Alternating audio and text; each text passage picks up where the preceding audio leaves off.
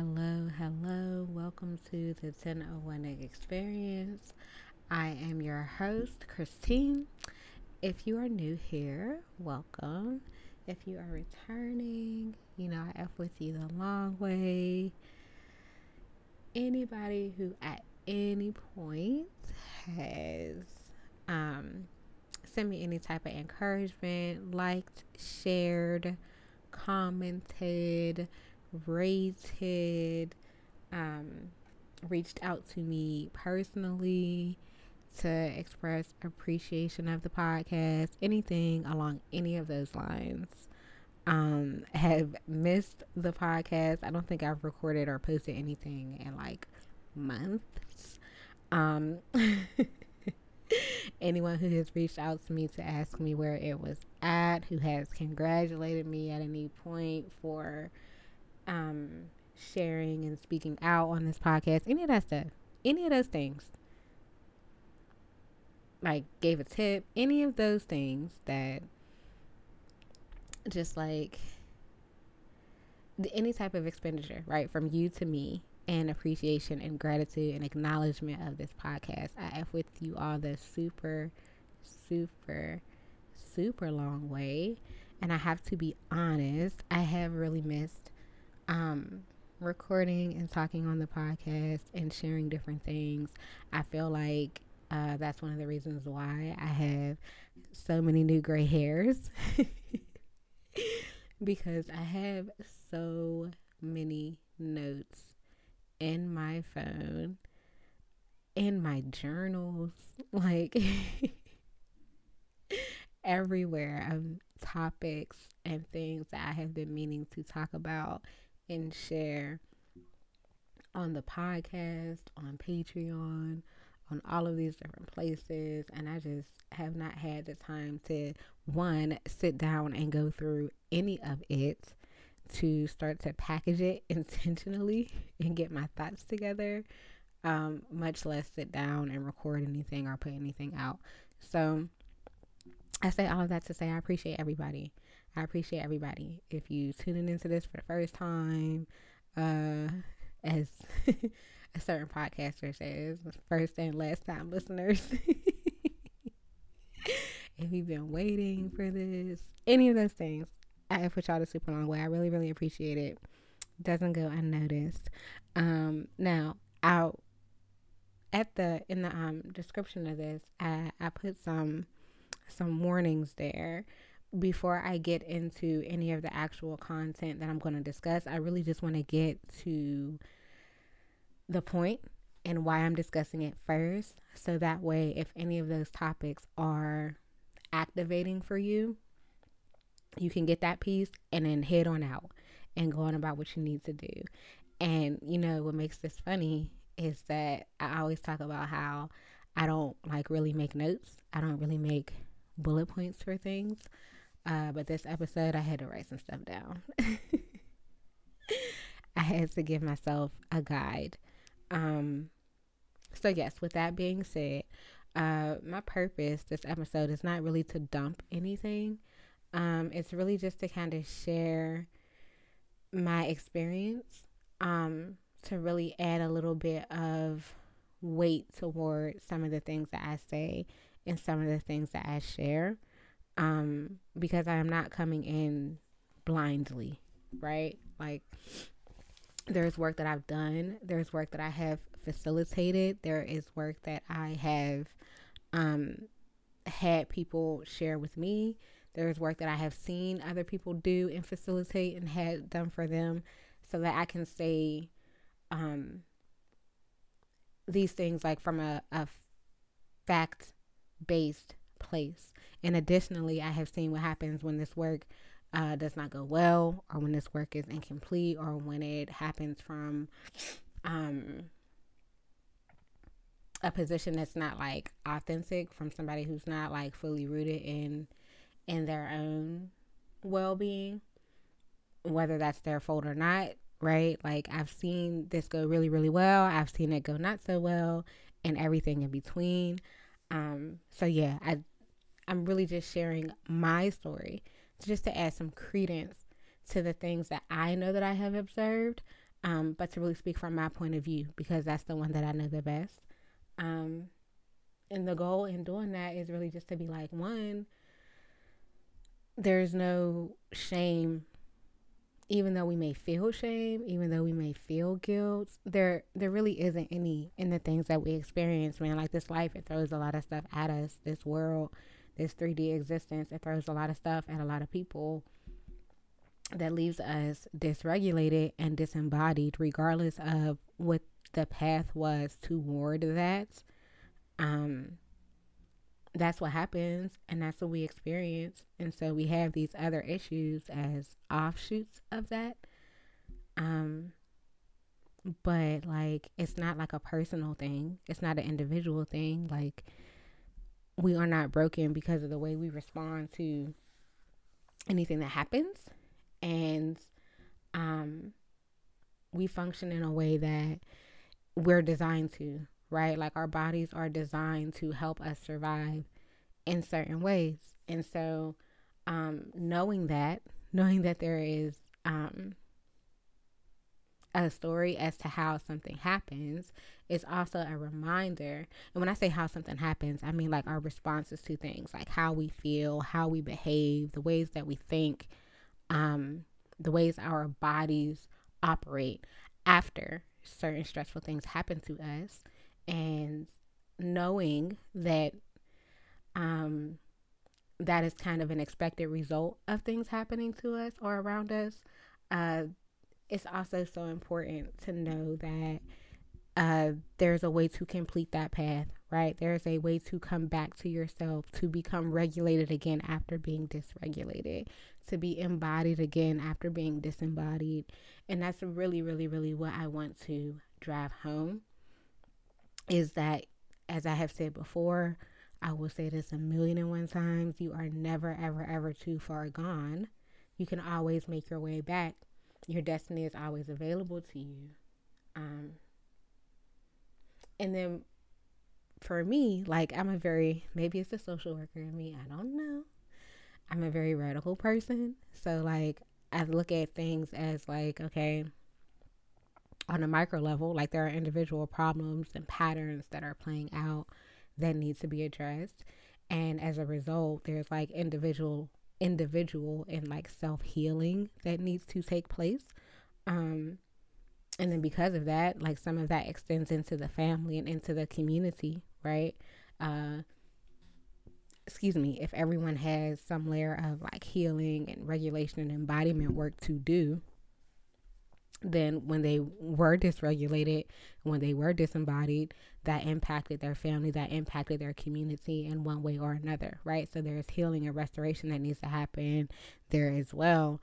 But we also need to look at the fact that our society as a whole is sick, right? Like, when you have a bunch of dysregulated, disembodied people in the mix together, like, the things that are created from that serve to kind of keep people unwell and in that state.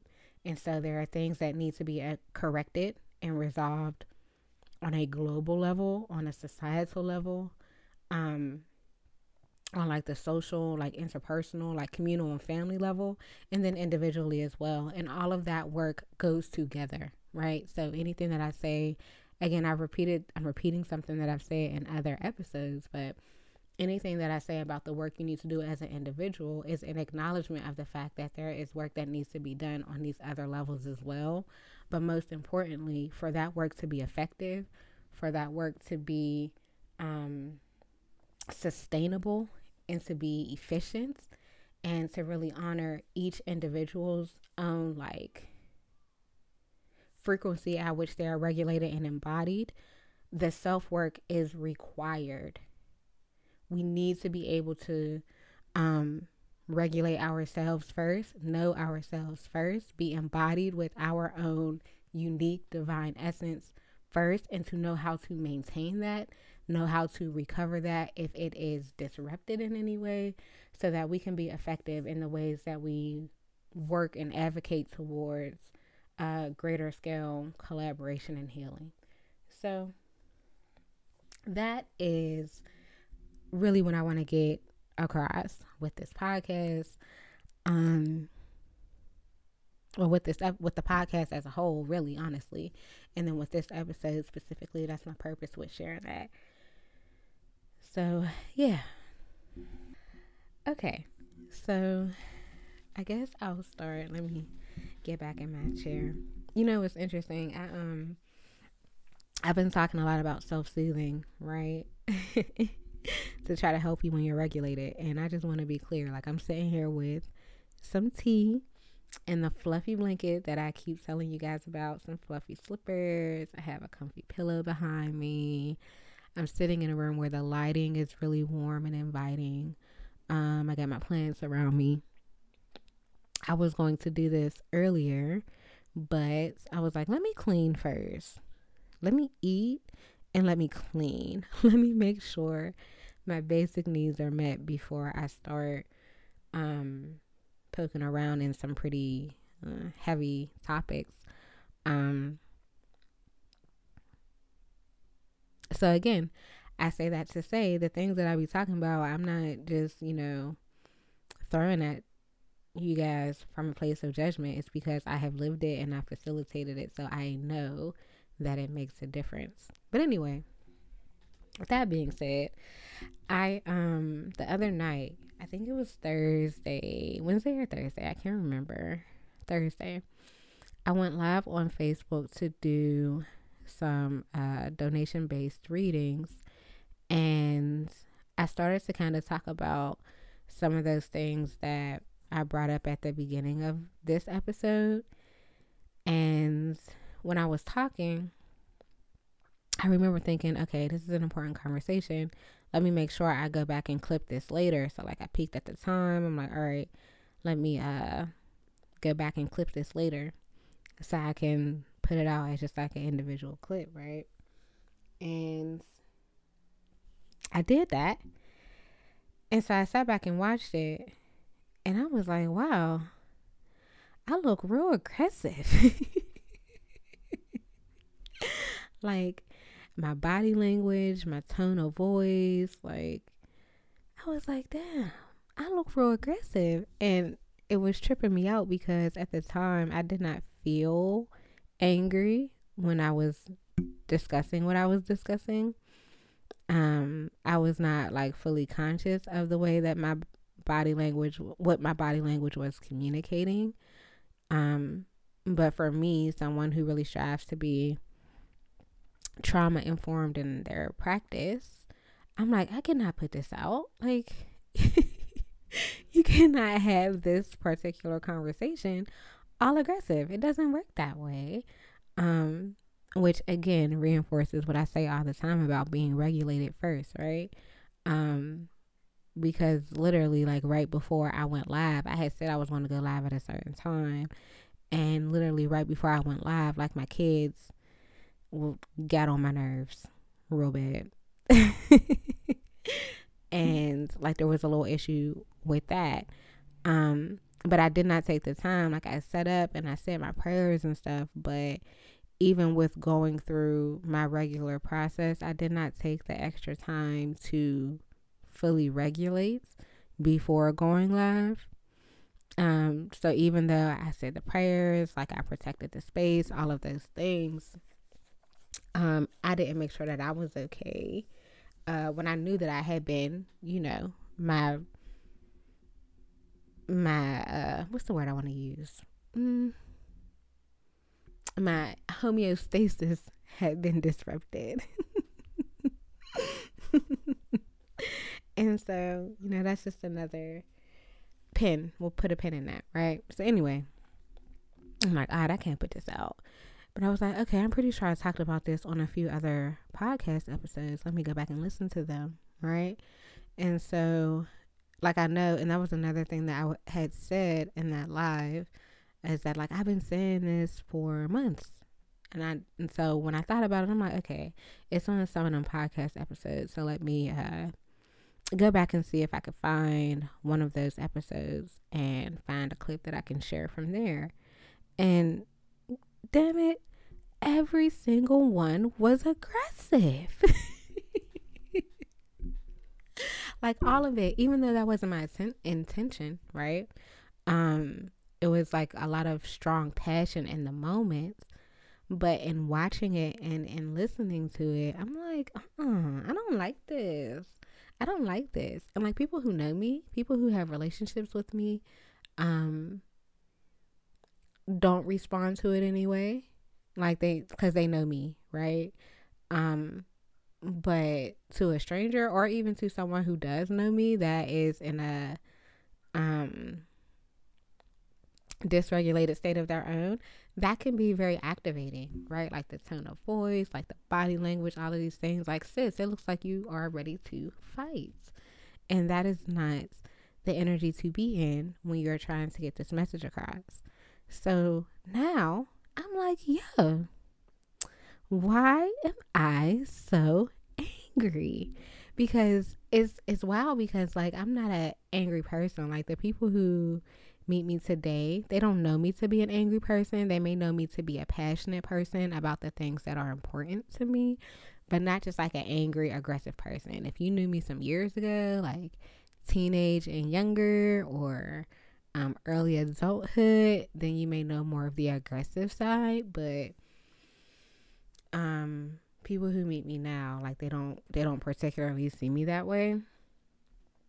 But and so I say that to say, like, I used to be like very, very angry and I knew what I was angry about. And I worked really, really, really hard on my temper. So it doesn't come across the same way.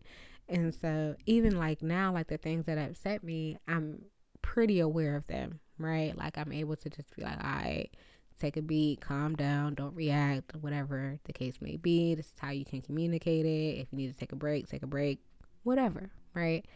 I'm able to navigate my anger in healthier ways. And so this was really baffling to me to be like, damn, every time I have this particular conversation, so much passion and anger gets stirred up in me. What is that? Where is that coming from? Because that is not trauma informed, that is not trauma sensitive, and you're dysregulated, right? Like you didn't even really know, you didn't realize that you were coming off that way, even though you heard and felt the passion of the moment. You didn't realize how it was coming off as aggressive. So, which is a sign that I was not fully conscious of what was going on, and not being fully conscious means we are dysregulated, right? We're not being intentional. We're probably operating out of some old patterns. So now I'm like, all right, let us investigate what is going on. And so that's what started my my deep dive here. And the next day, yes, this was Thursday, because the next day I woke up and a lot of times when I'm trying to figure out what to pray for the day, like I have like my regular like protection and cleansing and blessing prayers that I do. But then it's like, okay, what's on my heart? Is there anything else that's on my heart to pray for? And I like to align that with the energy of the moment, right? So if there are eclipses, new moons, full moons, any particular transit that I'm aware of that I know is impactful for me, or even just like the numerology of the day, right? Like if I wake up and it's like before my alarm and I look at the time and the time is significant, then those are things that I will think about. But anyway, on Friday when I woke up, because I also wanted to clip the live, it just felt really, really important to focus on this idea of I've been playing around with this idea of role confusion, right? Knowing who and what you are and understanding that in relationship to other people, to greater society, to the spirit world, all of those things, right? And so I just felt moved to share a prayer similar to like the serenity prayer, if you're familiar with it, but really just to develop some more clarity on who and what am I, what is it that I am tasked with, what tools and resources do I have, how do I find these things, how do I embody these things, how do I use these things, and then what are the things that I need to relinquish to spirit. And then what does that look like as well, right? Essentially, that's what the prayer is. It is up on my Patreon now, and the post is unlocked. You do not have to be a patron to see it. Um, when I get some time, maybe today, I might go back and record it as an audio file, so that'll be something available as well. I'm really working on making my sites more accessible. It's just, it takes some time to go back and fix things, but I'm working on it. Anyway, the prayer is there, and it's interesting because that was on my heart before anything happens. Like, up until this point, I still wasn't fully aware of how angry I was. Like, I still was thinking I'm gonna clip this and put it out. I hadn't rewatched it, and I had been like, things have been going like pretty smoothly for the most part, more or less, throughout the week. Anything that kind of popped up was just like, whatever, right? On Friday, things started to happen personally and professionally, which really had me in this space of like, damn, what am I supposed to do? What's my role here? Right. And so now I just have so much gratitude in my heart because I'm like, wow, like God will really prepare you. Your ancestors will really prepare you for the things that are coming. And I'm thankful that that was even on my mind as things started to play out in front of me, because it tried to spin me out for a little bit, but I caught it and I was able to reel it back in. And so this is where I started to focus even more on the idea of, okay, what are you tasked with? What are you supposed to be focusing on right now? Focus on the things that you are given to focus on right now, right? It reoriented me. And so I spent the weekend just cleaning, as you know we do on weekends, and cleaning up. And I did like some pretty general like spiritual work. Like, I was reading, I finished up a book that I had started a very, very long time ago. And it was interesting because like I didn't remember reading some of it. And so like I went back to reread it. And the part that I reread, it was so interesting, even though I could see the markings on the page that I had read it already. It was like I was reading brand new content, and it was very relevant to what I was processing at the time. But more on that later. And I ended up doing some other just kind of like basic like cleansing and spiritual healing work. I didn't have any specific intentions about anything, but yeah, like just kind of like some basic cleansing and just going on about my day. And I could tell that my energy was a little bit lower because I was processing a lot. And that's also a prayer that I pray very frequently.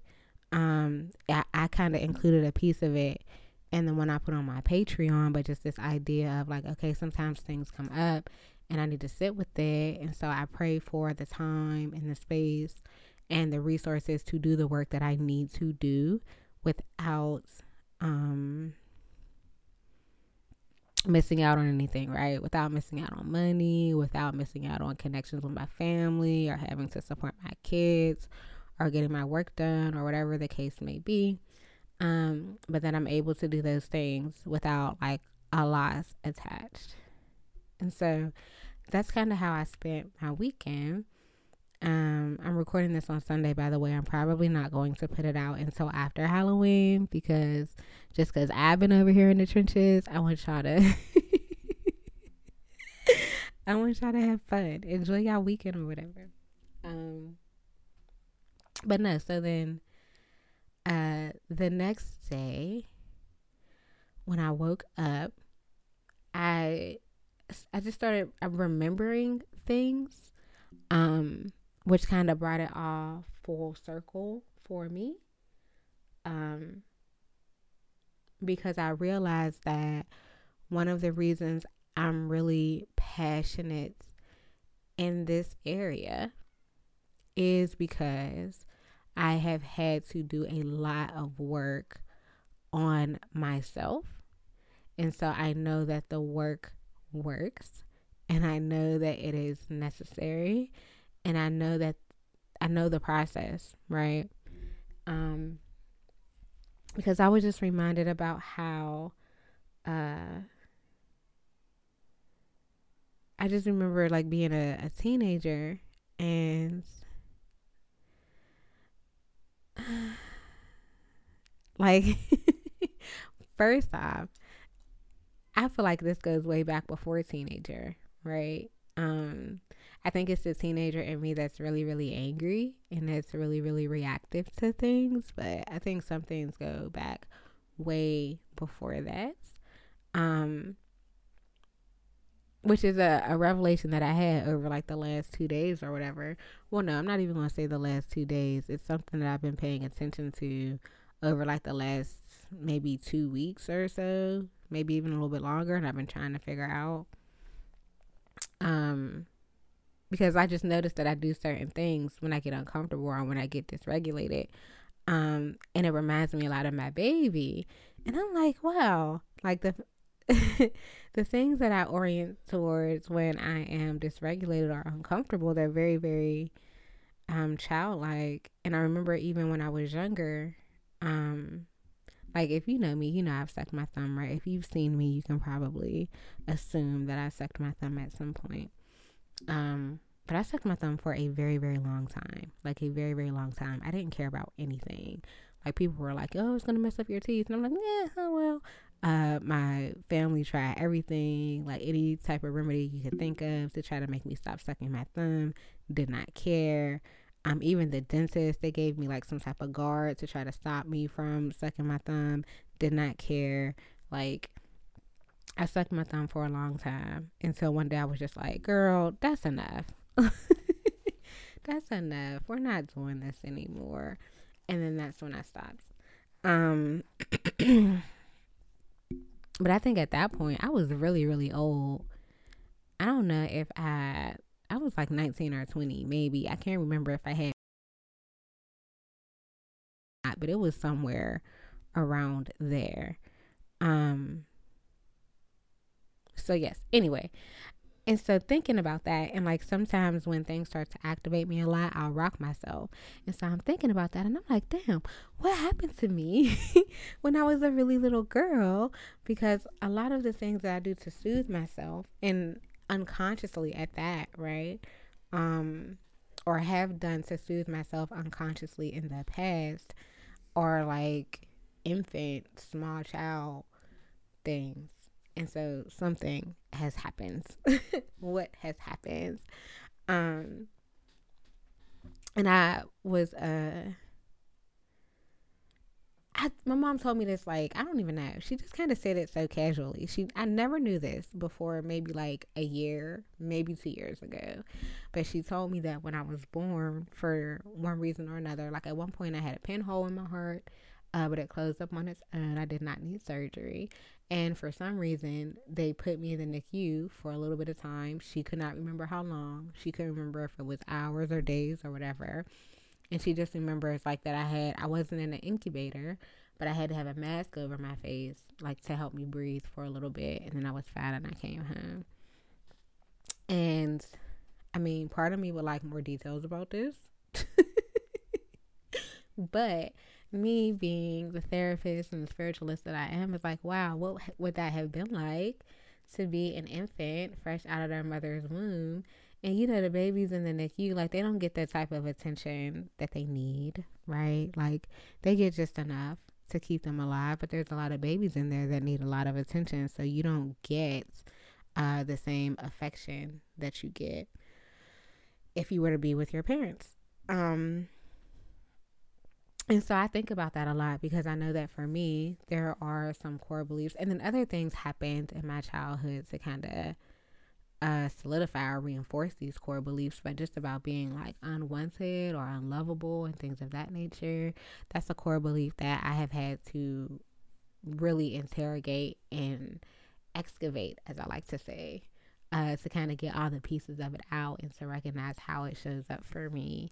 And of course, at some point it showed up in the men that I was interested in and the men that I was dating or just had a crush on or whatever the case may be.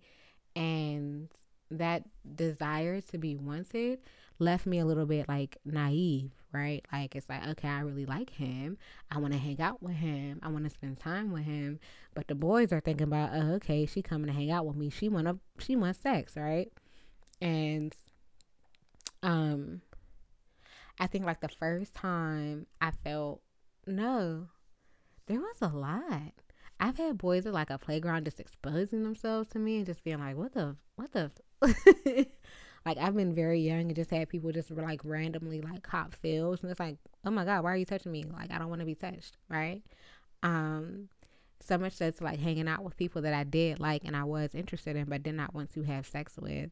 But it was hard for me because I didn't know how to communicate that, right? Like I didn't know what to do, and I feel like for a lot of people, period, but especially women and young girls, like when you like somebody and you want to stay in some type of interaction with them, but you don't really want sex, like that's a very subtle form of coercion, right? And this is why people talk about consent being like affirmative, um, and not necessarily just hinging on the idea that they didn't say no, because I also did not say yes. Like I also did not say that that is what I wanted, right?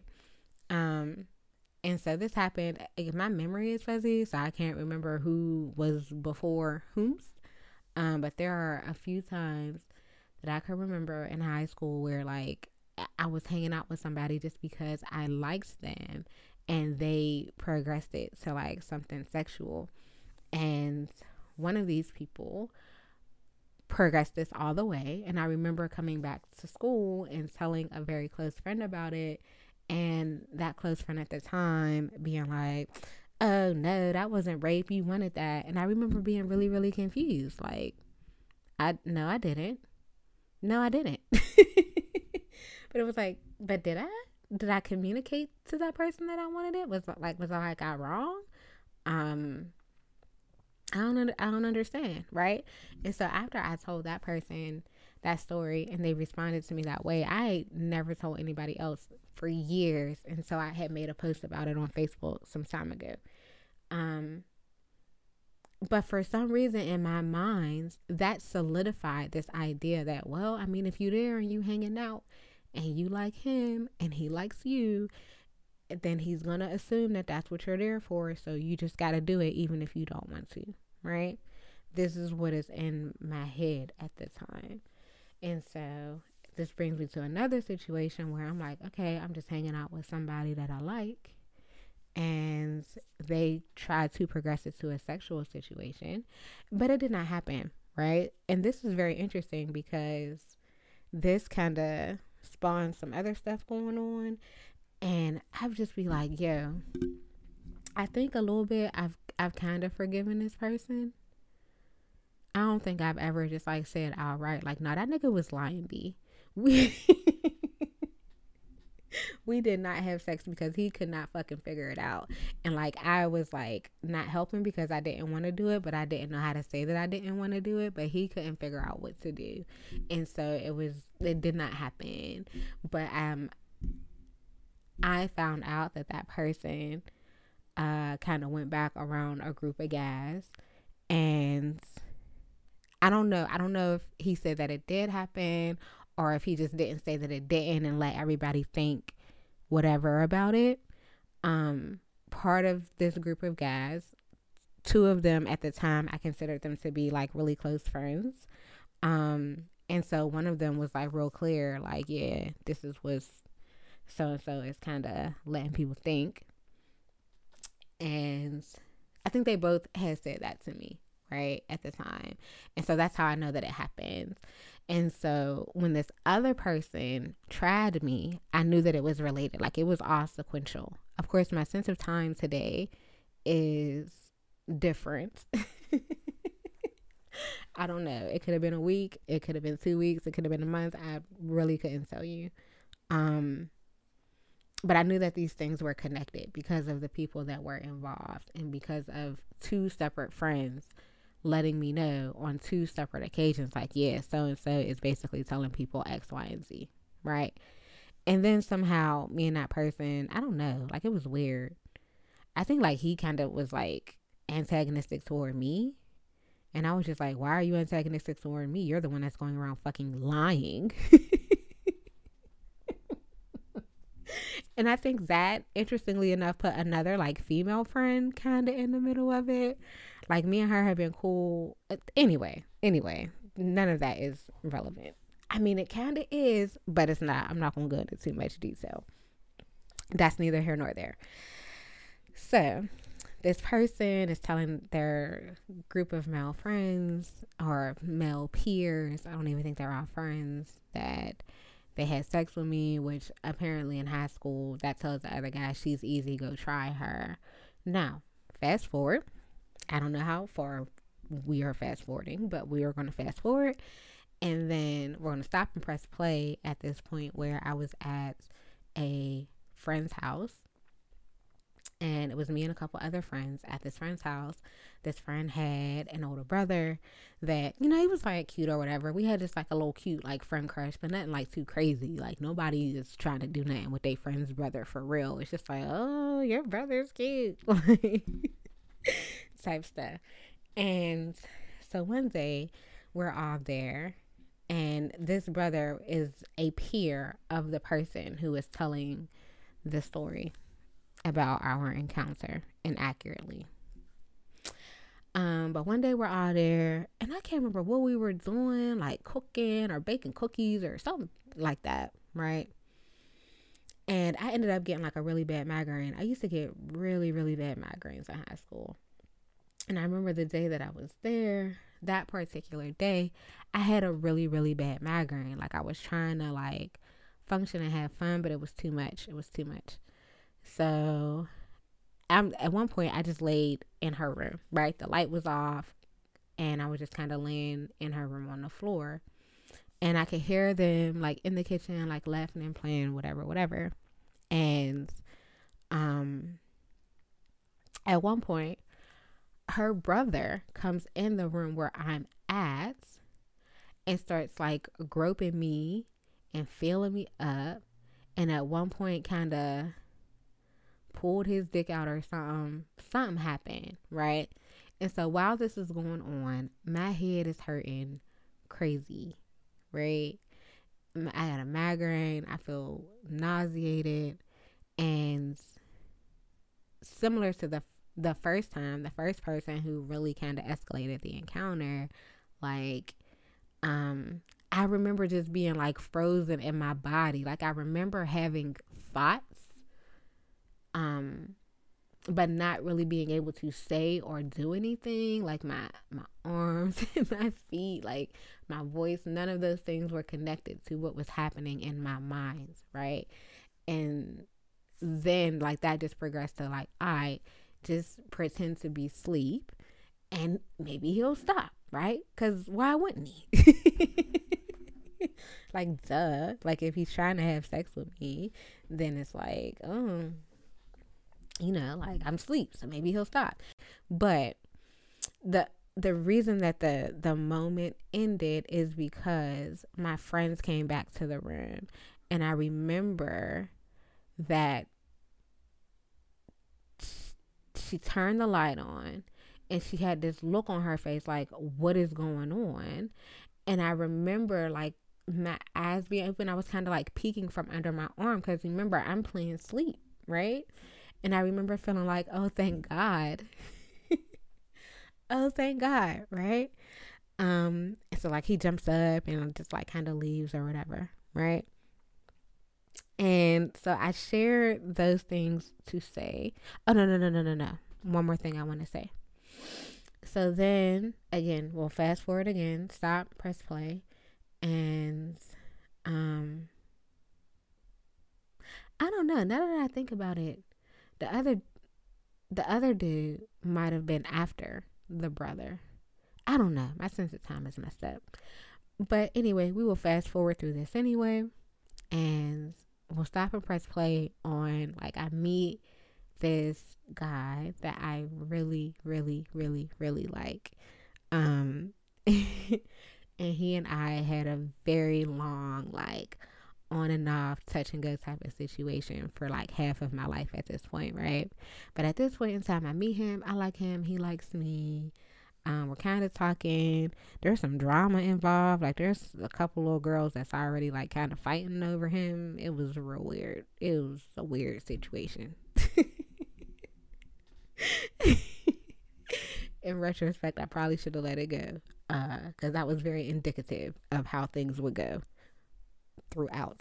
But now we was cool. Like we bonded, and we was real cool.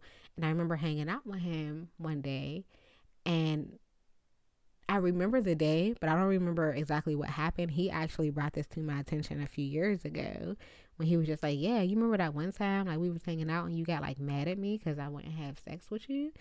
And I was like, did I? And he was like, yeah.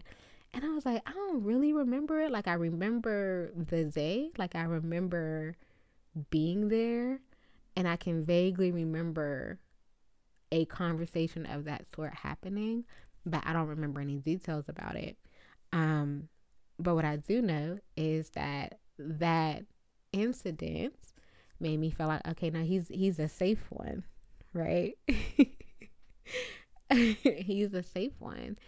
And that stuck with me for a very, very long time. And it's interesting that I took that to be that he was safe, because like I said, at the same time, he got these other two little girls fighting over him while I'm, like while me and him is like hanging out and getting to know each other. So fast forward like years, we're touch and go, right? We're touch and go for years. And then at one point we actually kind of pick back up. We get really, really, really, really close, like super, super close.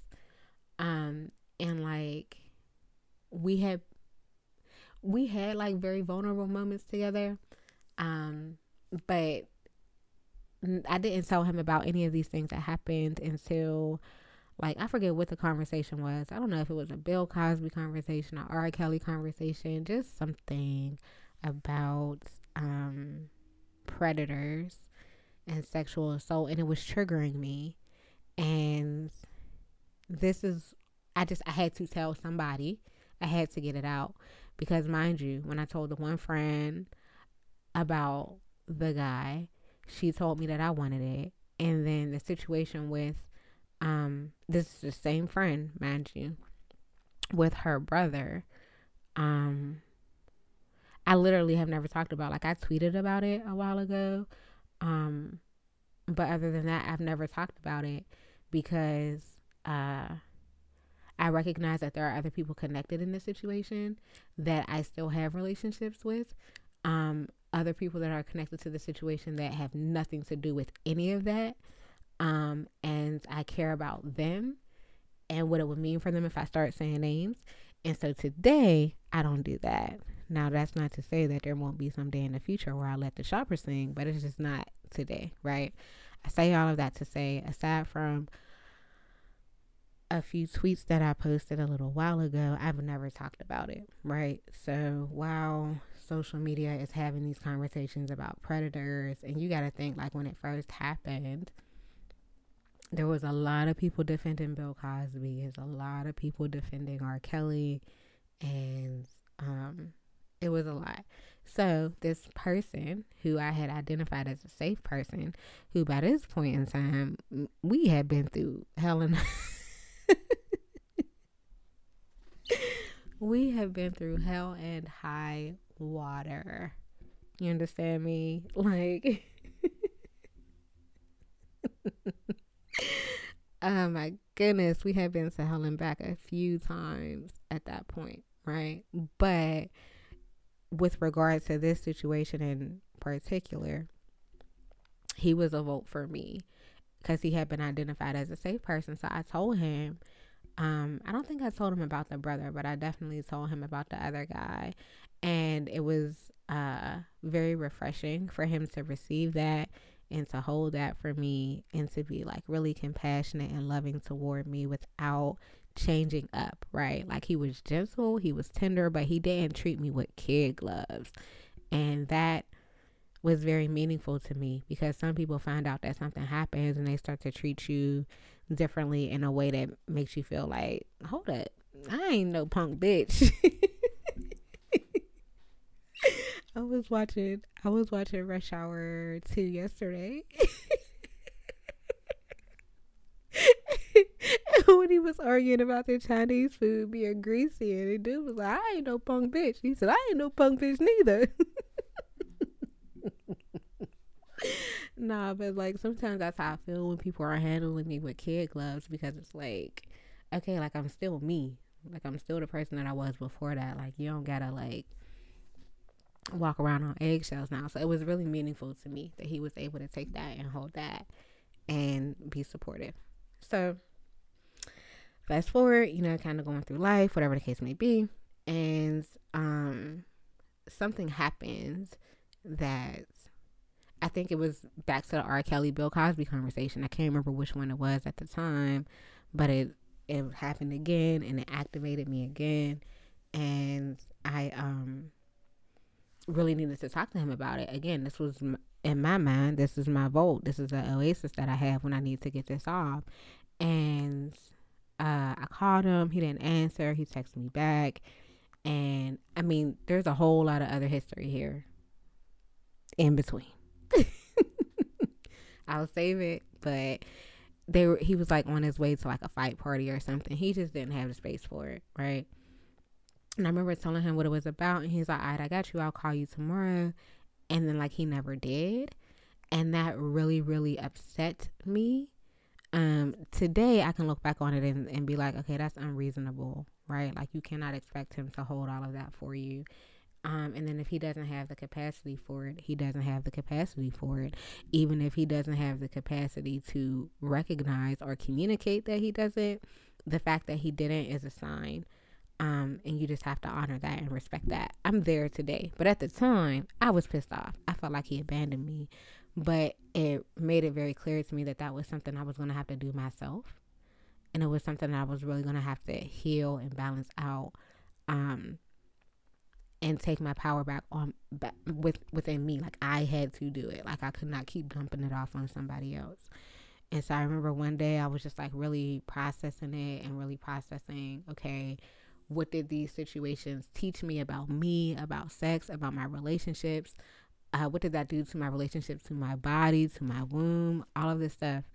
I'm processing all of this. And I remember one day, like at this point I was doing like yoga daily. I was really working on like a lotus pose, which is where you kind of put the heels of your feet in your hips, like you said, cross-legged, but the heels of your feet come up to your hips, which requires a lot of openness in the hips. If you know anything about yoga, or if you know anything about the hips and emotions, like it stores a lot there. So anytime you do hip openers, it can definitely kind of unlock a lot. And I remember like one day I didn't feel like doing like a full yoga flow, but I was like, all right, let me just get up and try to do a lotus. Let me stretch a little bit and then try to do a lotus. And this was the first time I got into a half lotus. I might have even gotten into a fraction of a second of a full lotus also. And I was so happy. And like that breakthrough was also very, very emotional for me. Because of what I was processing at the time, and because I had to like go back and empower myself to get through it and to really challenge some of the narratives that I had established from those experiences. And I was really, really proud of myself. I remember that feeling. I remember that day when I cracked that open, right? I was so proud of myself. And that time was so significant to me because that was where I really started to break through some of the like distorted thoughts that I had, particularly around like just the way my body reacted in those situations in particular. Because there were others, but those two were kind of what sticks out. And it just like it came to me just as clear as day, like because at this point I might have, I'm pretty sure I had probably went back to school. So I might have had a little bit more insight on how the brain works and things of that nature. But it was very clear, like, okay, I froze and I was immobilized in that moment. Because for one reason or another, I didn't have the resources, or I did not have the skills um to do anything else, right? Because for the longest time, like, my friends telling me, like, no, you wanted that, you wanted that. And I had internalized, like, okay, well, I mean, I know that I didn't want that, but how would anyone else have known, right? Um, and it, and that night, it came to me very clear, like, okay, um, maybe people didn't really understand the concept of consent really at all, much less the concept of affirmative consent, right? At least I didn't. I can probably say that my friend at the time didn't as well. Um, and like, maybe that young man knew and decided to do it anyway, right? I would personally like to think, and I can say this because that boy's dead. Um, that boy's dead. But like, I don't really know. I don't have any feelings about it. Whether he could feel the tension in my body and was reading it accurately or not. There are some things that stick out to me that's like, that was a red flag, but that would be a red flag to somebody that is paying attention. That will be a red flag to somebody that is regulated and embodied and knowing what I know about that person's life up until that point and after. I highly doubt that he was there. Um, but at the same time, whether he was or he wasn't, none of that is my fault, right? Like, my body did not do anything wrong. My body did not necessarily fail me. It actually did what it is supposed to do in a situation where I'm under resourced, right? Like, I don't have the capacity for one reason or another. My brain and my body are reading the situation as something I cannot fight against, right?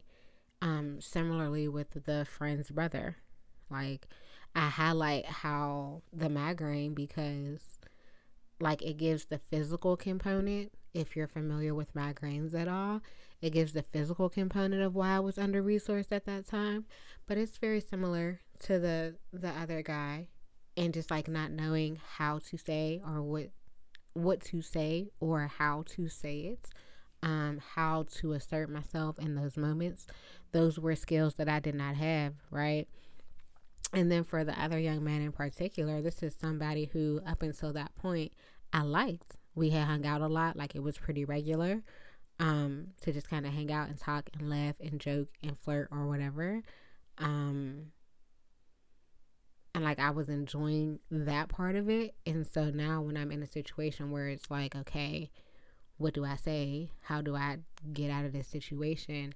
I didn't know how to do it, right? So being able to understand, like, okay, that's just what happens in those situations, and to offer myself some compassion and some forgiveness for the way that that played out, and then also some gratitude for my body implementing the survival strategies that were necessary to keep me safe and keep me alive to the point where I am here, right? I have gratitude for that. That's something that I've had to work through and to get to. And because I can say that wholeheartedly today, I know that the work works, right? Like, sometimes when I'm in therapy or I'm doing readings with people and I talk about extending gratitude and compassion to yourself for your past decisions because they got you here and your body did what it was supposed to do. I know to some people, especially when they're in the thick of it, that sounds wild, right? Like, why would I have gratitude to my body for not fighting this person off of me, right? Why would I have gratitude to my body for not screaming, right? And that's why the compassion part comes first, because And this is why I told the story about infancy and what happens um, when I found out that I was in the NICU, right? Because, and then also there's a little bit of daddy issues in there as well. But if you think about an infant who did not have the affection that they needed, and then early in their childhood were so attached to their father, and then became distant due to their parents' relationship or lack of, right? And my dad just kind of dealing with and navigating his own things that limited his ability to be as present as I needed him to be. Me being attention and affection starved, right?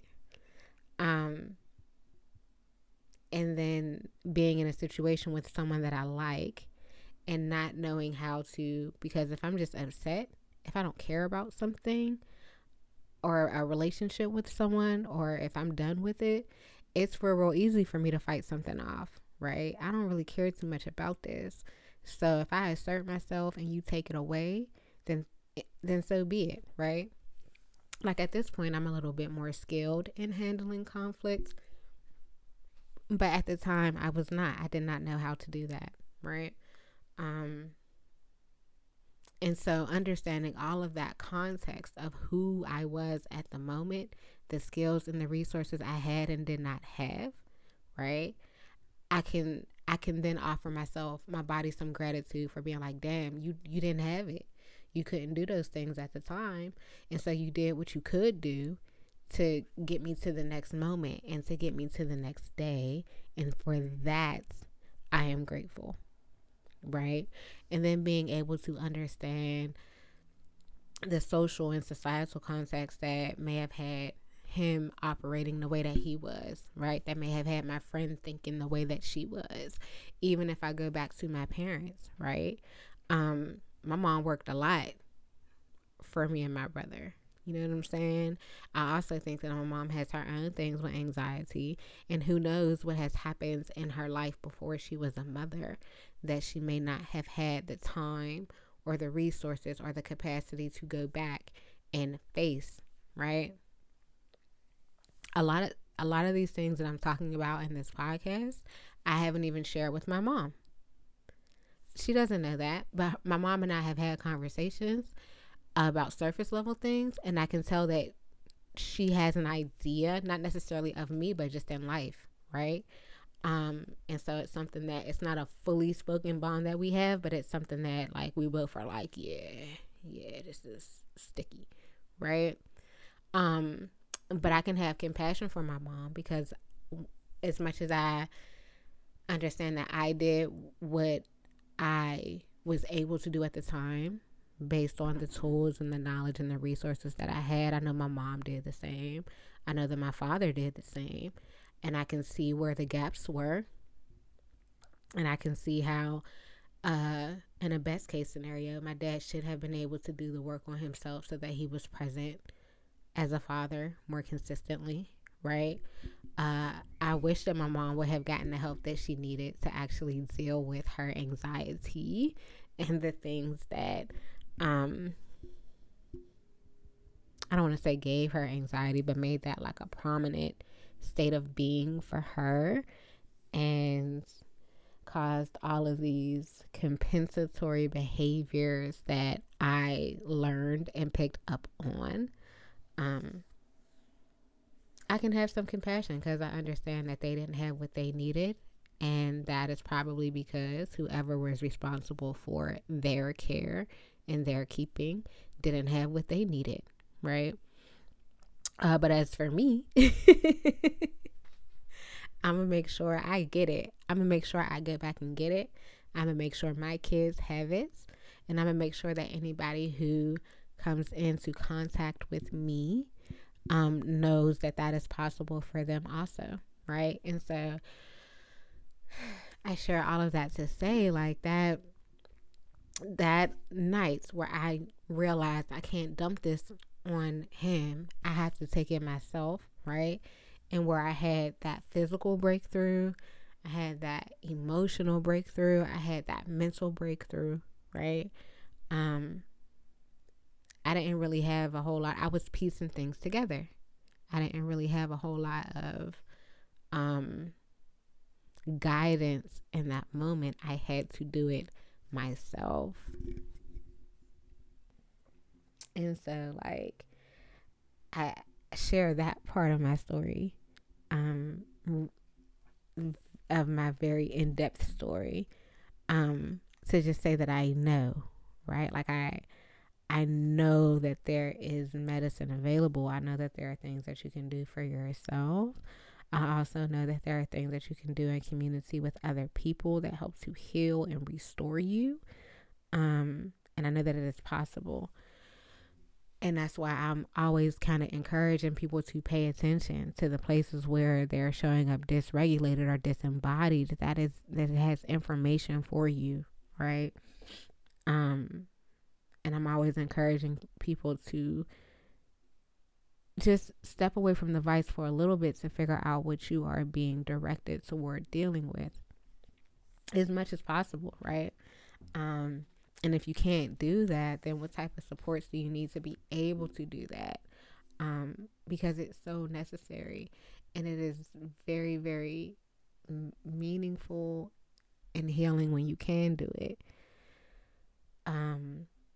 But at the same time, like, I understand with everything that goes on in the world and in life, I understand that sometimes we just get so overwhelmed with it all that we don't have the capacity to do it. And I think that that's a big reason why I get so personally passionate about it, because when I've lived through it, and I've had to double back, right? Like, I had that moment, but I've had to double back and do cleanings. Like, I've had to double back and be like, all right, what's here now, right? Like, even now, sitting with myself about why you ain't say nothing. Why you still not saying names, girl? Like, are you doing yourself a disservice by not doing that? Did that incident, maybe with others also, but did those two incidents, because they involve a particular person that I did have a close relationship with and don't have one anymore, it's like, how does that impact your ability to connect to other people? Like, there are still things there, right? So I do still be having to double back and go back and get it, but I don't have the same resistance as I did before. And then when I do find something, I have tools to navigate it, right? Whether it's things that I employ myself, whether it's something that I go to another healer for, or a therapist for, or if it's something I can just kind of bounce off my support team, if it's something I need to leave at the altar, whatever the case may be, I know that I have the tools to kind of get the antidote for whatever I go back and find. And because I've had to do that, and I still do that, it's, I don't know how to say it, but it strikes a chord with me when people hear me saying these things, or when I'm encouraging people in that direction, or when I'm providing information, laying out what is happening, and they look to me as though, like, okay, like, it's not that easy. And it's like, okay, no, it's not, but it really is that simple, right? And, like, depending on the things that you have been through, how, the narratives and the beliefs that came out of that experience have been reinforced over time, it can be very challenging to do, right? And I can concede that, but it really, really is that simple. That things have happened to disembody us and dysregulate us, and that we are the only ones that can get ourselves back. Even if we have support from other people outside of us, we have to do it. We are the only ones that can feel our unique frequency, and that can put us back in the place of our unique frequency, right? Nobody else can be embodied for you. Nobody else can be regulated for you. You have to do it, right? And it's possible to do. And because I've done it, and it's like, just because I don't come out here like dumping my whole story, like I don't know if I will ever say any of these things again or give any more detail, honestly. But just because I don't, because I'm private, um, I don't think it is. A,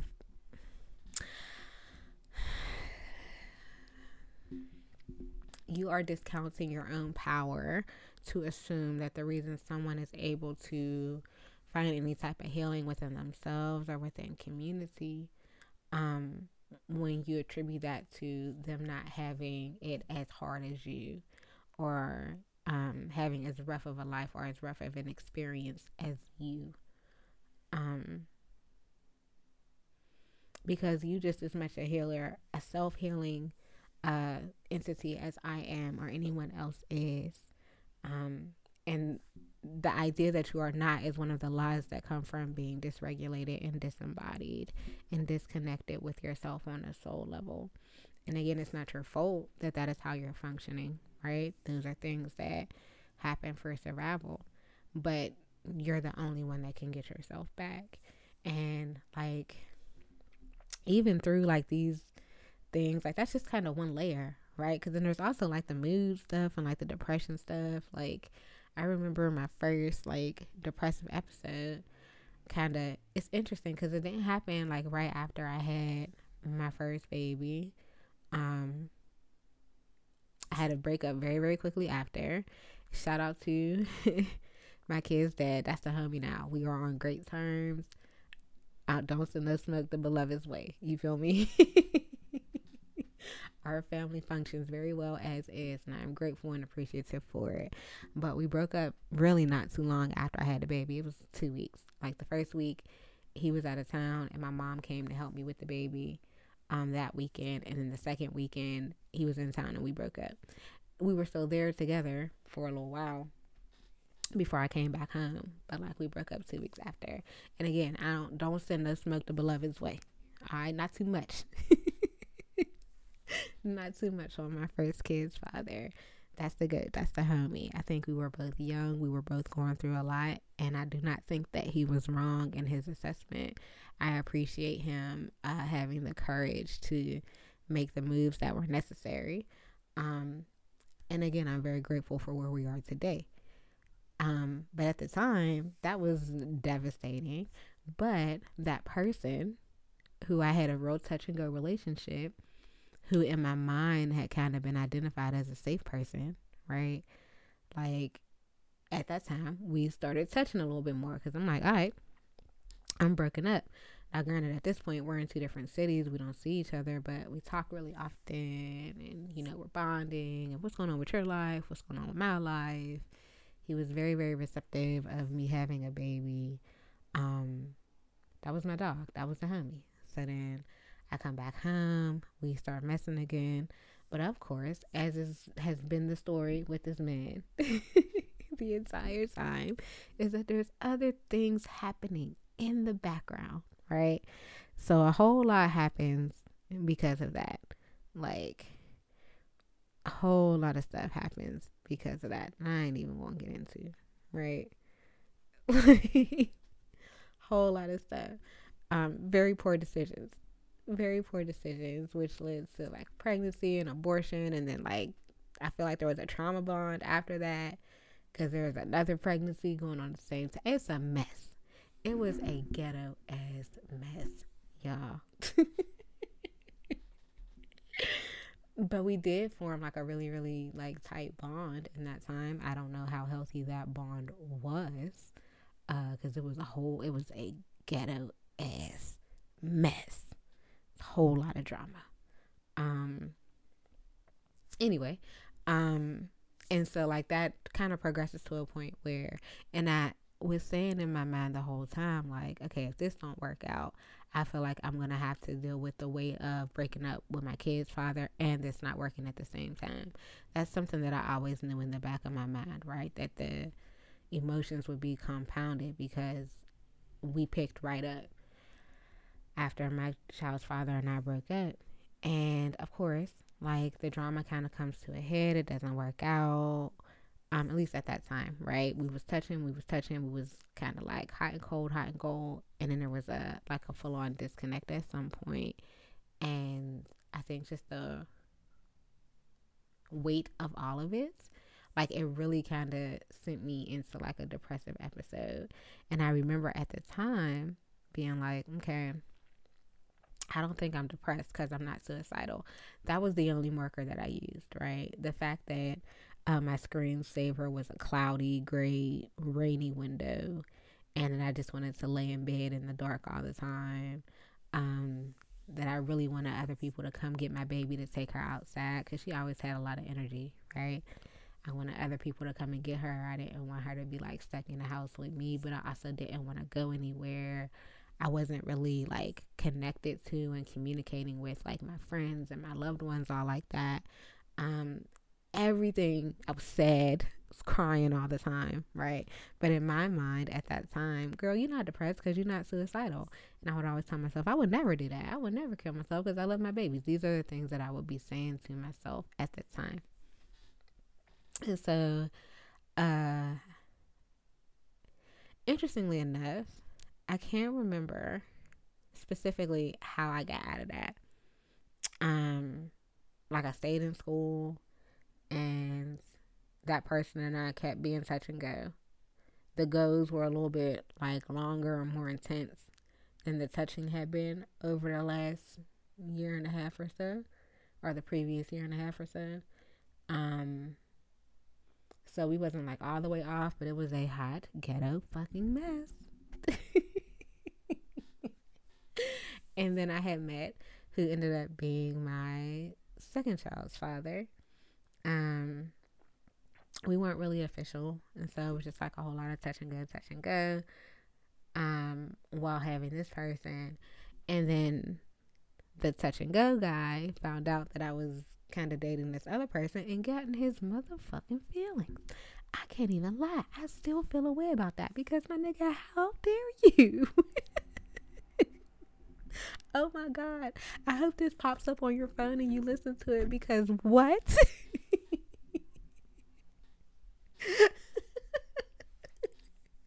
If you hear this, please text me, call me, FaceTime me, and let me know why the hell you had the audacity to get in your feelings about me just talking to another person with the shit you had going on. Get a life. I love you so much, but get a fucking life. Anyway, um, yes, and so like that kind of fell off. Me and my second child's father started talking, and uh, I think we was both depressed when we met. Honestly, not to put their business out there. That's not cool. I guess I shouldn't do that. But I think we were both kind of depressed when we met. But then like I finished school and um I was feeling really good. Like at work I had got a promotion. Like my and like the promotion came like because a contracted company really wanted me to take a higher position on their project, right? Like my actual employer didn't want to promote. It wasn't their idea. They had to create a position for me in order to do that. And so things just was kind of going really well. I'm dating this person. I'm not too much. We got a kid together. Um, but fast forward again, and I have another baby, and I remember being like really, really worried because the pregnancy came at a very inopportune time. Like I was preparing to go back to school, and then I got pregnant, and I was like, okay, I can't go back right now. And then like that kind of sunk me. I wasn't in a space where I wanted to have more kids at that time either. But I could not abort. I did not feel comfortable having an abortion at that time because I had had one already. So like that was real. Uh, it was hard. It was a hard time, and I remember thinking like, okay, I cannot be depressed again. I cannot be depressed again. I am not going to go through another depression. Absolutely the fuck not, right? So then when I had my baby, like that was just in the front of my mind. Like, no, we cannot be depressed again. We cannot be depressed again. And it's wild because I probably was still depressed, but it didn't show up as the sadness and laying around and not really wanting to do anything. It was a whole lot of anger. It was a whole lot of anger. And I think that one of the reasons that happened with that one um, is because one, I was really fighting against feeling sad. Even though like I did feel sad. Like sometimes there would be some times like when I eventually went back to work and I would just be kind of sitting in my car thinking about how unhappy I was. Um, and so I would feel sad then, but uh, I wasn't really letting myself go into the depths of it. So that's one of the reasons why I think the anger was so strong. Another reason I think the anger came out really strong with him is because um, I like I had perceived a lot of boundary violations. And so this is all, like I said, this is looped in with the other story I told in terms of like sexual assault and all of those things. But like I had just perceived a lot to be happening. Like we might have agreed on something and then they handled it differently, or like just a lot of ways I felt like my boundaries were being violated. Um, and at the time, I'm like, he didn't. I think we had maybe like one little offhand conversation about it because he had mentioned back when we were dating, he had said something like, "Oh, basically saying like you are inviting things if you dress a certain way or if you go hang out with people, whatever the case may be." And naturally, with my history, that really activated me. And so I kicked him out. We got into a little bit of an argument. I kicked him out because he's talking about like, oh, you don't know what I've been through, you don't know what I've seen. And I'm like, you don't know me, you don't know what I've been through and what I've seen. And so we had that argument. I kicked him out and we didn't talk for a little bit. And then he kind of realized like, damn, I think that was like, you know, a violation. And so he was really like apologetic for that and like understanding at that time. But again, he doesn't know. Even to this day, he still doesn't know unless he hears this and listens to this. This may be the most information he has about my history. He found out about, maybe if he was paying attention when we were at one of those doctor's appointments, he might have heard that I had an abortion. But other than that, a good bit of what I have said up until this point is probably new information for him. But he didn't know that. And at the time, I felt like I shouldn't have to tell you all of those things for my boundary to be valid and honored. I should not have to share that, right? I should not have to tell you why I don't want people to think they could just come up to me and rub my stomach without me saying that I'm okay with it, right?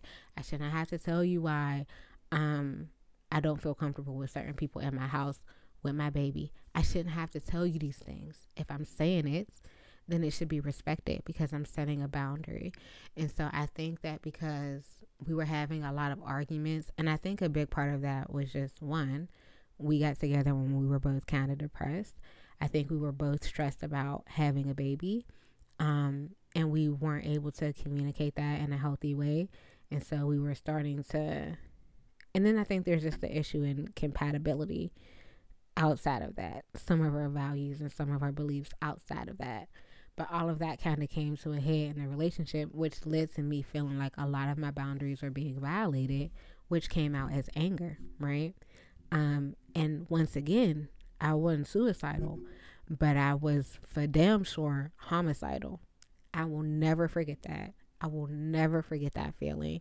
And it's interesting because I remember being a kid in like middle school, and like a couple of my best friends in middle school, my mom and my brother, they would always say, "Oh no, you can't have a gun, Christine, because you'll kill somebody. Like it's not safe. Like you should never have a gun in your house because you will kill somebody."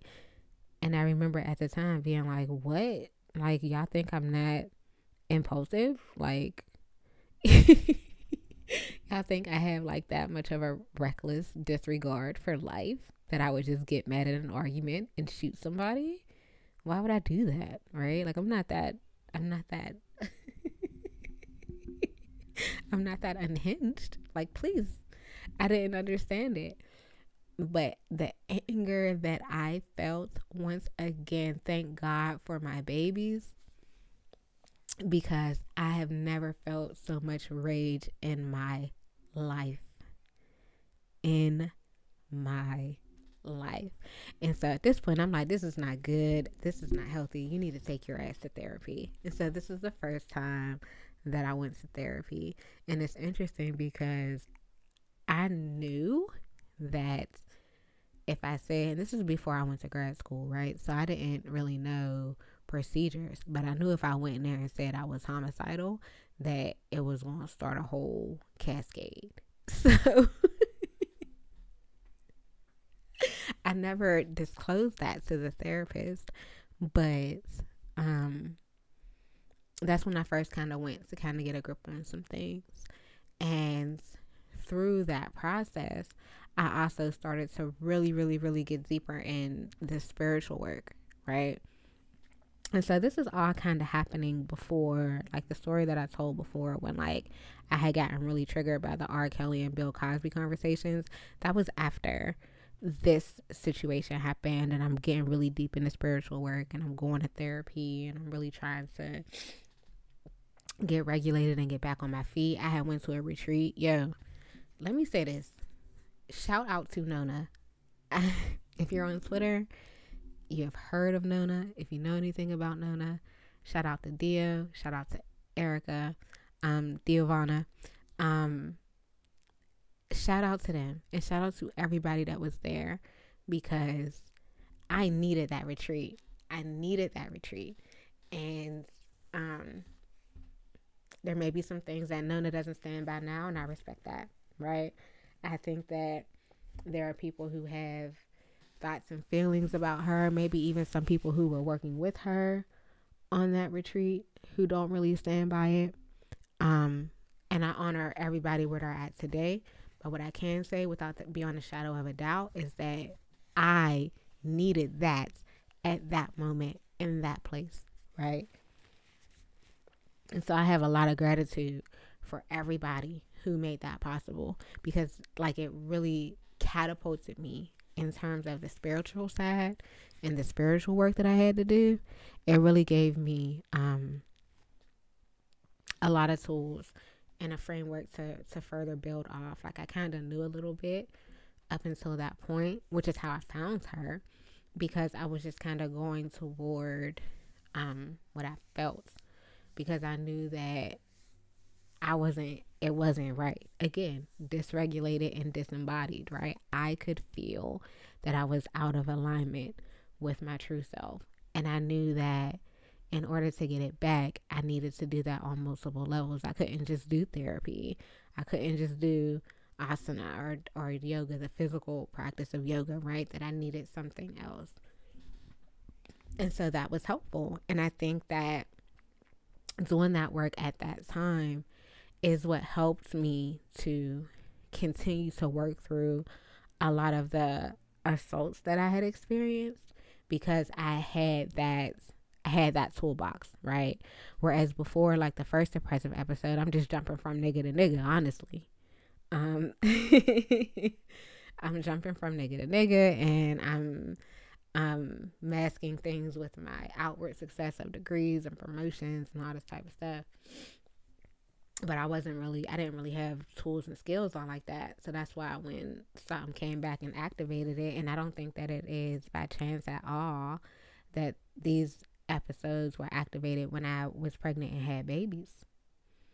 And I will say that even part of the healing work that I've done over the weekend was the yoni steam.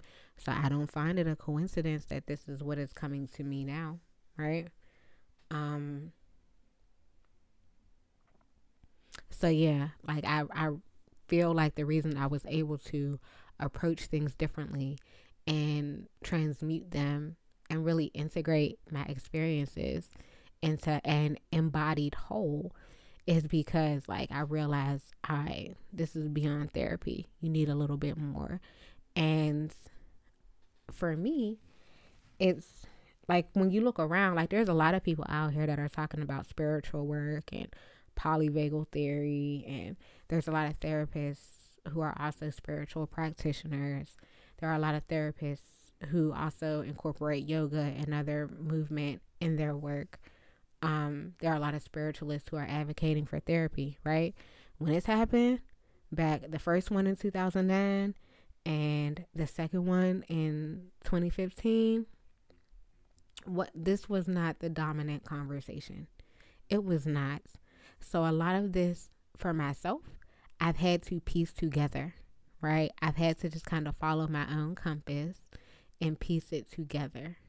There's even been a point in time in this journey where I had to stop going to therapy because of some insurance things. So I had to do it, right? Even being in school, learning different things, learning different techniques, I had to do it for me. I had to implement it for me, right? And there was a point in time where I was really, really frustrated with that. I was really, really angry that I couldn't find a therapist. I was angry that there wasn't somebody who was a practitioner who also had the spiritual inclination, right? That can help me kind of decipher my ancestral work, right? Like, who can help me understand the greater purpose of this touch and go relationship I've had for half of my life up until this point. And to really contextualize what was happening and why, I was so frustrated that there was not one single place where I could go to get all of those needs met. And so I had to do it myself to put myself back together, right? To be able to sit with certain things and process and integrate and embody back into a regulated whole. And so for me, when I'm sharing this with people, or even when I'm watching people struggle, right? Like as a professional, it's not terrible because as a therapist, particularly an outpatient therapist, I I know my limits as to what I'm responsible for, right?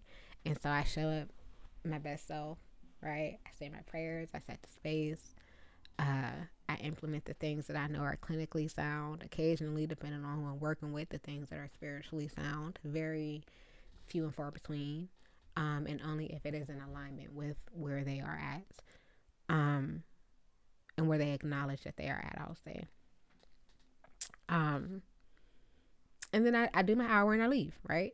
For some people, we might see each other 2 times a week. So I do my 2 hours and that's it. I leave it up to them and their spirits and the work that is on them to do.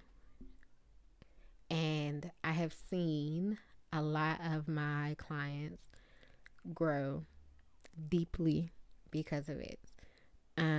Even like people that I do readings for, right? And when they do their work, I have seen a lot of them grow and expand immensely. And these are things that I don't comment on because it's not my business to disclose. I mean, it's definitely a violation for the people that I see in therapy, but for me, that kind of trickles into the people that I do spiritual work with also, right? Like, I'm not going to disclose it, but I see it, right? And so not only have I lived it, I've seen the way that I facilitate it for other people. So then imagine when there are people that are close to you that you love very, very deeply, and have very, very intimate relationships with. And when I say intimate, I don't necessarily mean sexual. I just mean very close, vulnerable relationships with people. And you see them struggle with their own things. For me, I'll say it was always very hard to be in a position where it was like, okay, I can't rescue them from this. I remember thinking on multiple occasions for multiple different people, like, I just wish I could take my mind and give it to them, right? The fortitude that I had to push through certain things, the wisdom that I've gained, and whatever was in me that helped to, whatever radar I had that helped to orient me toward the medicine that I needed at whatever time, and the resources to help me take advantage of the medicine I needed at whatever time. If I could just take it out of me and give it to these people that I love, I would do it 100 times over. I remember thinking that, and I remember feeling that. And I remember watching people go through depressive episodes. I remember watching people I love going through anxiety attacks. I remember watching people that I love having manic episodes, right? I remember watching people that I love um, go through suicidal thoughts, suicide attempts, all type of shit, right? Even today, there's people very, very close to me that I literally have I can talk to them, but I could not see them if I wanted to. Like there's distance there, like there are things happening that prevent us from being able to connect, and they are having a tough time. And it is a reminder of the limitations that I have in terms of impacting other people, right? And so again, this has been a very, very long episode, but I say all of that to say there is no medicine that I offer that I have not lived and experienced in some form or fashion. So I can stand by it. And I say it simply because it really is that simple, right? You're dysregulated and you're disembodied. These are things that your body has done for survival. And so we don't have any shame or guilt for that. We actually have gratitude for that because the goal has been to keep you alive in the midst of things that have tried to take you out. And at the same time, there is work to be done within the self. Some of that involves family and community. Some of that involves greater collective and global work. But the self work has to happen because nobody else can do it for you. And it really is like, that's really it, right? It's not necessarily easy. What it looks like differs based on the individual, but that's really what it is. And me saying that is not a reflection of me having an easy life or an easy path. It's really a reflection of me having a certain capacity to sit with these things, right? I do think that's another thing. And it's interesting because it makes me a little bit angry. But as a Cancerian, I am okay with emotions, right? Like, I'm okay with it. Like, if something happens, like I just told y'all, I spent the whole weekend just thinking about and processing and integrating different things. And I'm cool with that because I know I know that I have to process my own things, right? I don't spin out. If I am processing my own things, eventually I'll hit the bottom. And then once I hit the bottom, I have tools, I have resources, right? And I know how to, build it back up. I'm okay with that, right? I know that you spin out when you, again, roll confusion, when you're processing lies, when you're processing things that are not in alignment with your divine essence, when you are not clear on where you stop and other people start, other people's work, other people's story, other people's problems, other people's taking other people's disembodiment and dysregulation as a personal thing, as though it means something about you. It's something that I know a whole lot about. I'm gonna keep it real. I know a whole lot about it, right? But that's when you spin out. And I know that I have the resources to, one, recognize when that is happening and contain it and reorient myself. And so I can come back to it skillfully. And then also, when I do come back to it, that I do have the tools and the resources to be skillful and intentional with that material, right? So I'm okay with sitting with my emotions. When people hear me talking about certain things, and I think this is why I have the awareness of it now, but this is why people handling me with what I call kid gloves are like constantly trying to push me toward, well, look at the positive and look at the bright side and things of that nature. It activates me. Or when people try to coddle me through my feelings, sometimes it activates me because it activates the survival instinct in me because I know that I need to get to the bottom of it and then work through it, right?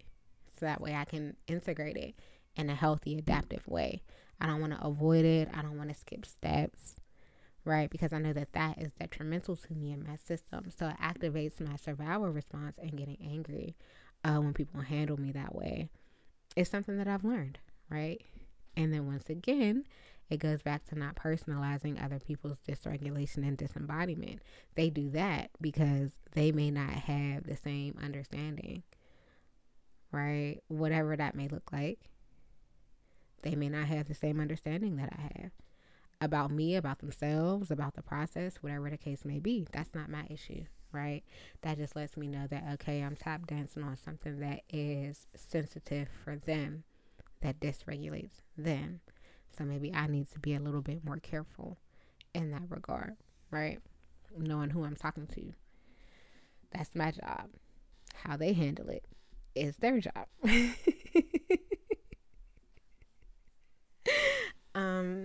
But yes, like it's just a reminder of the fact that medicine is available, an antidote is available. The only one that can do your self work is you. And that also, like the flip side of that, is the only one that can truly help a person is they have to want it. They have to have the will to do it.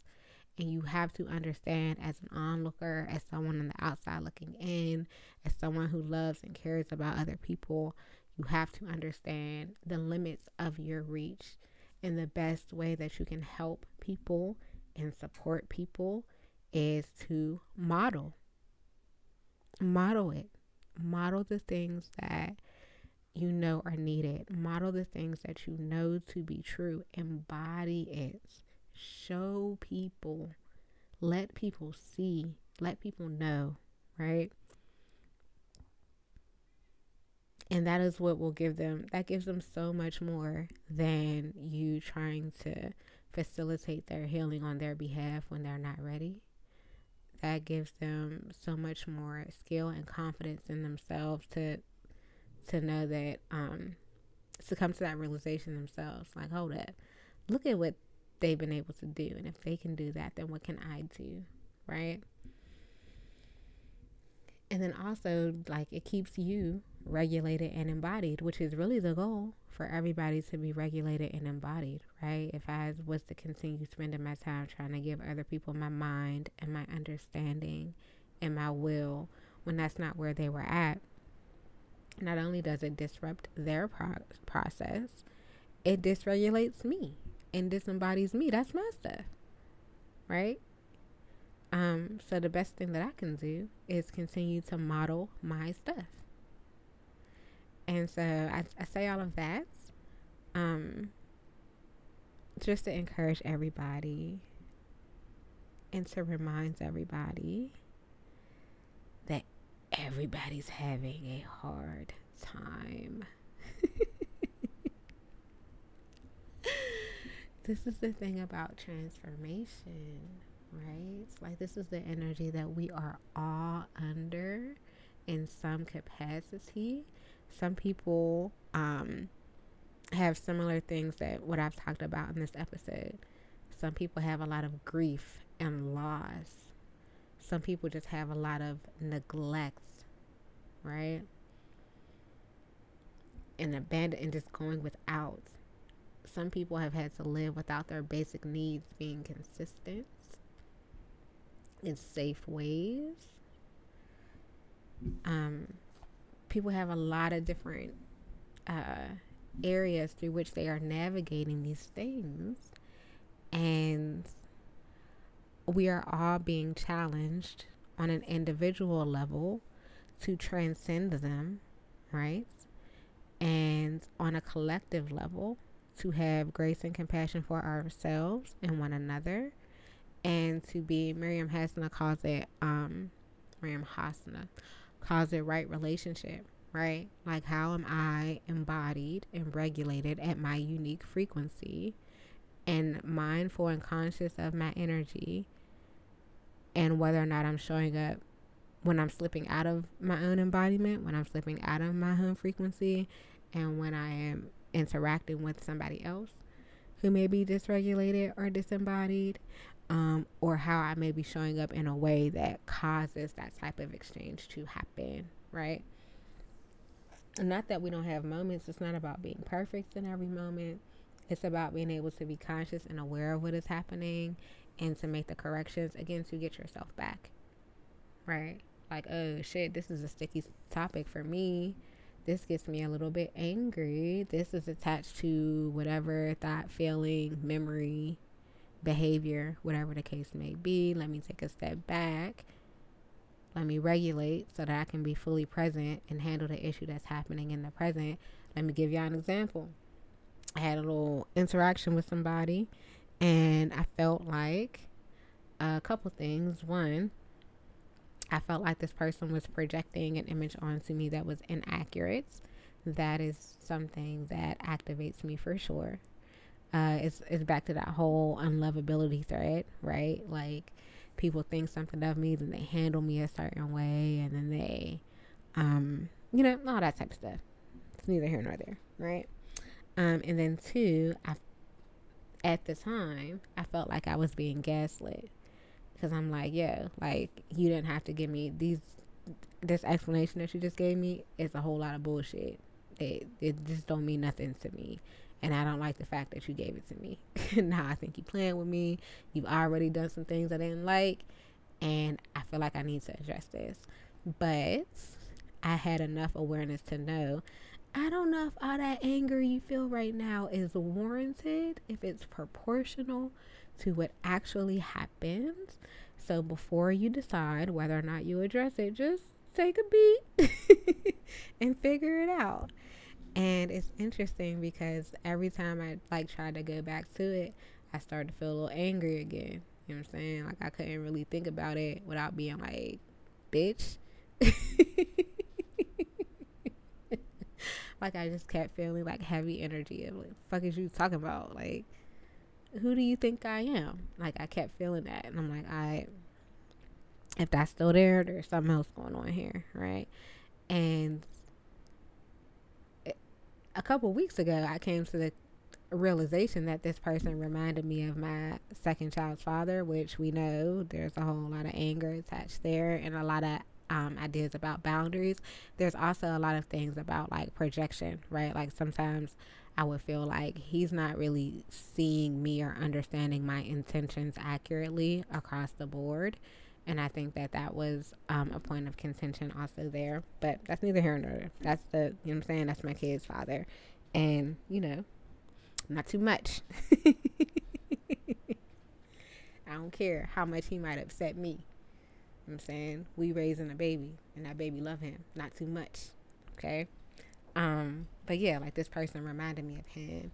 And I was having a conversation and about like this person in this interaction that upset me and whether or not I was going to address it. And I'm like, no, there's still a lot of anger here. I wonder if this is attached to this other anger that has been showing up for me. And so I just kind of sat with it and processed it when I could. And then in processing all of these other things and getting back to how I am activated when people want to make an assumption of the medicine that I suggest and recommend, and then two, the frustration that I feel when I cannot rescue somebody else when they're not receptive to those things, and what that means to me about my own work, right? Like, and the nihilistic thoughts that kind of activates underneath that. And processing all of that, and I realized, listen, you know what I'm saying? Stop taking everything personal, and let people do their work, have their path. And that's when I was like, well, it was kind of gaslighting, but they were not gaslighting me as much as they were gaslighting themselves. And like they had said in this long explanation, that there's something that they take a lot of pride in. And it's like, okay, that makes sense. Like, if that's something that's a big part of your identity, that you would be really digging to justify your decisions and your behaviors to support that part of your identity. So you're not gaslighting me, you're gaslighting you. And it's interesting because it's not even that I was upset with the decision. Like, I understood the decision and the baseline reason for it. I feel like the fact of the matter is what it is, and I was cool with that. It was the justification that was like, what is this? What is this? This don't even make no sense. You don't even believe this, right? But then in realizing, like, okay, no, because they had to come up with those other things, because they're telling you they pride themselves on this right here. And like, this justification that they've given you holds up this idea that they've told you they hold very near and dear to themselves and for their identity. That's a them thing. It don't got nothing to do with you. Don't take that personal. Don't internalize that.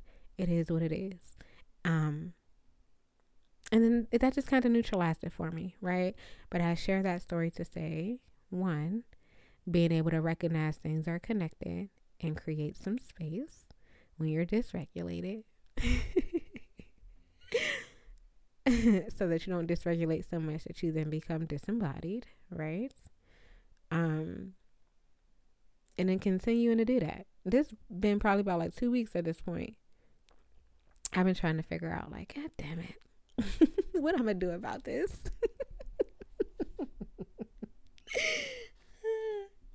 And that things are very clear, right? Things are very, very clear when you are regulated. It don't take a whole lot. When you're not seeking to process or find justice for past things and present situations, things become very, very clear. They're not as emotionally charged as they were before. I have lived it and I have facilitated it. I've watched it, so I know it to be true, right? And then also for me, and this is something that I think I want to start talking about a little bit more. This podcast is getting long. I want to stop it soon. But like, how everything, it should boil down to some type of universal law, right? Like, if you can get it down to a law that is true throughout the universe, that's how you know that you are on the right path and that you are connecting with your home frequency and on the right timeline, on your destiny timeline. Because it reminded me that, everybody has their own home frequency. And everybody's operating in that interest of survival based on where they are at, their level of perception, what they know, the tools, the resources. Sorry about that. The resources that they have, and that's not your business, right? The best way to impact another is to be fully embodied. That's how we honor, that's how we operate in right relationship with other people, right? I do me, I am me, I be me, and I make sure that I'm honoring myself and my needs at all times. And I embody that. And I embody that in a way that is as healthy and adaptive as possible, so that people can see that there's a way, there's a route for that, right? And then maybe, just maybe, it'll inspire them to find it. Maybe it won't, right? Who knows? But at the end of the day, I'm still going to be in my body because that's the route that I chose. So this was real long-winded. I shared a lot. Who knows if I'm going to actually put this shit out.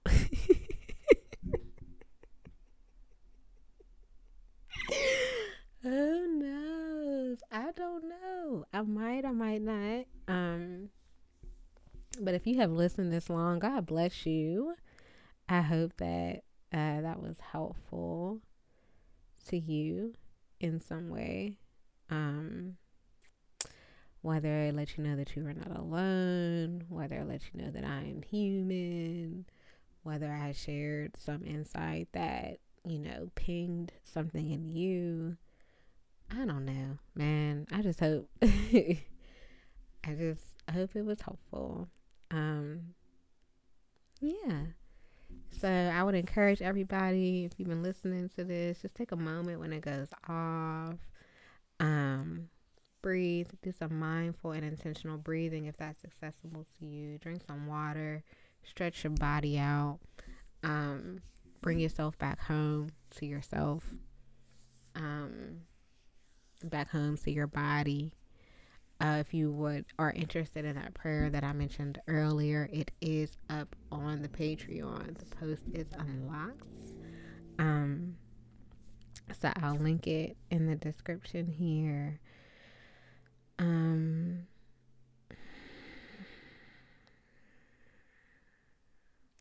that was a breathing technique I just used. It's called a victory breath or ocean breath or Ujjayi breathing. It's very helpful. Look it up if you are interested.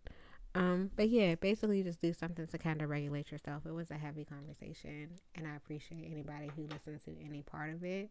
If you've made it this far, take care of yourself. Even if you don't feel like you're dysregulated or disembodied or activated by anything that I talked about, even if you've taken breaks in between when you were listening, I honor that and I appreciate that. I do think that as we're closing out, it can be helpful to do it again intentionally. Okay, so again, y'all take care. I hope y'all enjoyed y'all Halloween weekend, and I hope that this was very, very helpful. Y'all be blessed.